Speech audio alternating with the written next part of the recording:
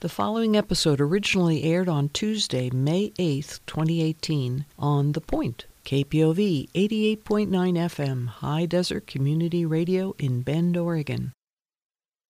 This is part 2 on some good things not to do, or common gardening mistakes, which aired earlier. Let's start with failing to adequately prepare the soil for planting.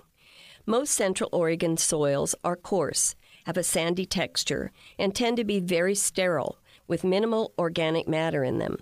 These soils need to be amended with organic material, such as compost or aged manure, to improve water-holding capacity.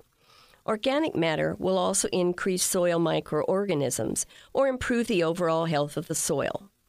The soil pH is generally 6 and 7, which is neutral and suitable for most plants. In some areas, the soil may be a bit more alkaline, pH above 7, and require some soil amendments to reduce the pH. A soil test is beneficial in determining soil pH and the nutrient analysis of your soil. Spacing issues. Although the glossy magazine pictures of gardens jam-packed with plants are pretty, cramming plants together can cause all kinds of problems. Moisture and nutrient levels are depleted and air circulation declines. Plants and seeds usually come with spacing instructions, so try to follow them. When in doubt, leave more space in between plants rather than less.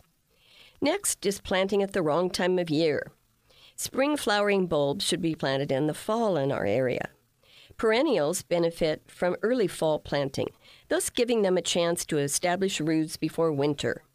If you're a vegetable gardener, learn which veggies are considered cool weather crops and stick to planting them at the proper time. The last common mistake I'm going to cover is improper pruning technique. Cutting off too much of any plant can result in death.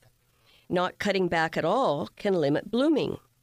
Trimming at the wrong time can expose some plants to pests and diseases. So what's the happy medium? Proper pruning enhances the beauty of almost any landscape tree and shrub, while improper pruning can ruin or greatly reduce its landscape potential. In most cases, it is better not to prune than to do it incorrectly. By using improper pruning methods, healthy plants are often weakened or deformed. Pruning, like any other skill, requires knowing what you are doing to achieve success. Remember that pruning is the removal or reduction of certain plant parts that are not required, that are no longer effective, or that are of no use in the plant.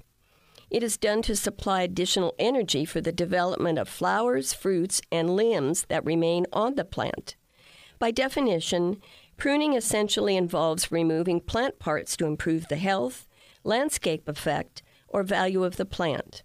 Once the objectives are determined and a few basic principles understood, pruning primarily is a matter of common sense. The necessity for pruning can be reduced or eliminated by selecting the proper plant for the location. Plants which might grow too large for the site or not entirely hardy or become unsightly with age should be used wisely and kept to a minimum in the landscape. Advances in plant breeding and selection in the nursery industry provide a wide assortment of plants requiring little or no pruning. However, even the most suitable landscape plants often require some. Remember, reasons for pruning are to train the plant, to maintain plant health, to improve the quality of flowers, fruit, foliage, or stems, and to restrict growth. For answers to all of your garden questions, visit our website, gocomga.com, and click on the KPOV tab on the orange bar. This has been Gardening. Get good at it, and thanks for listening.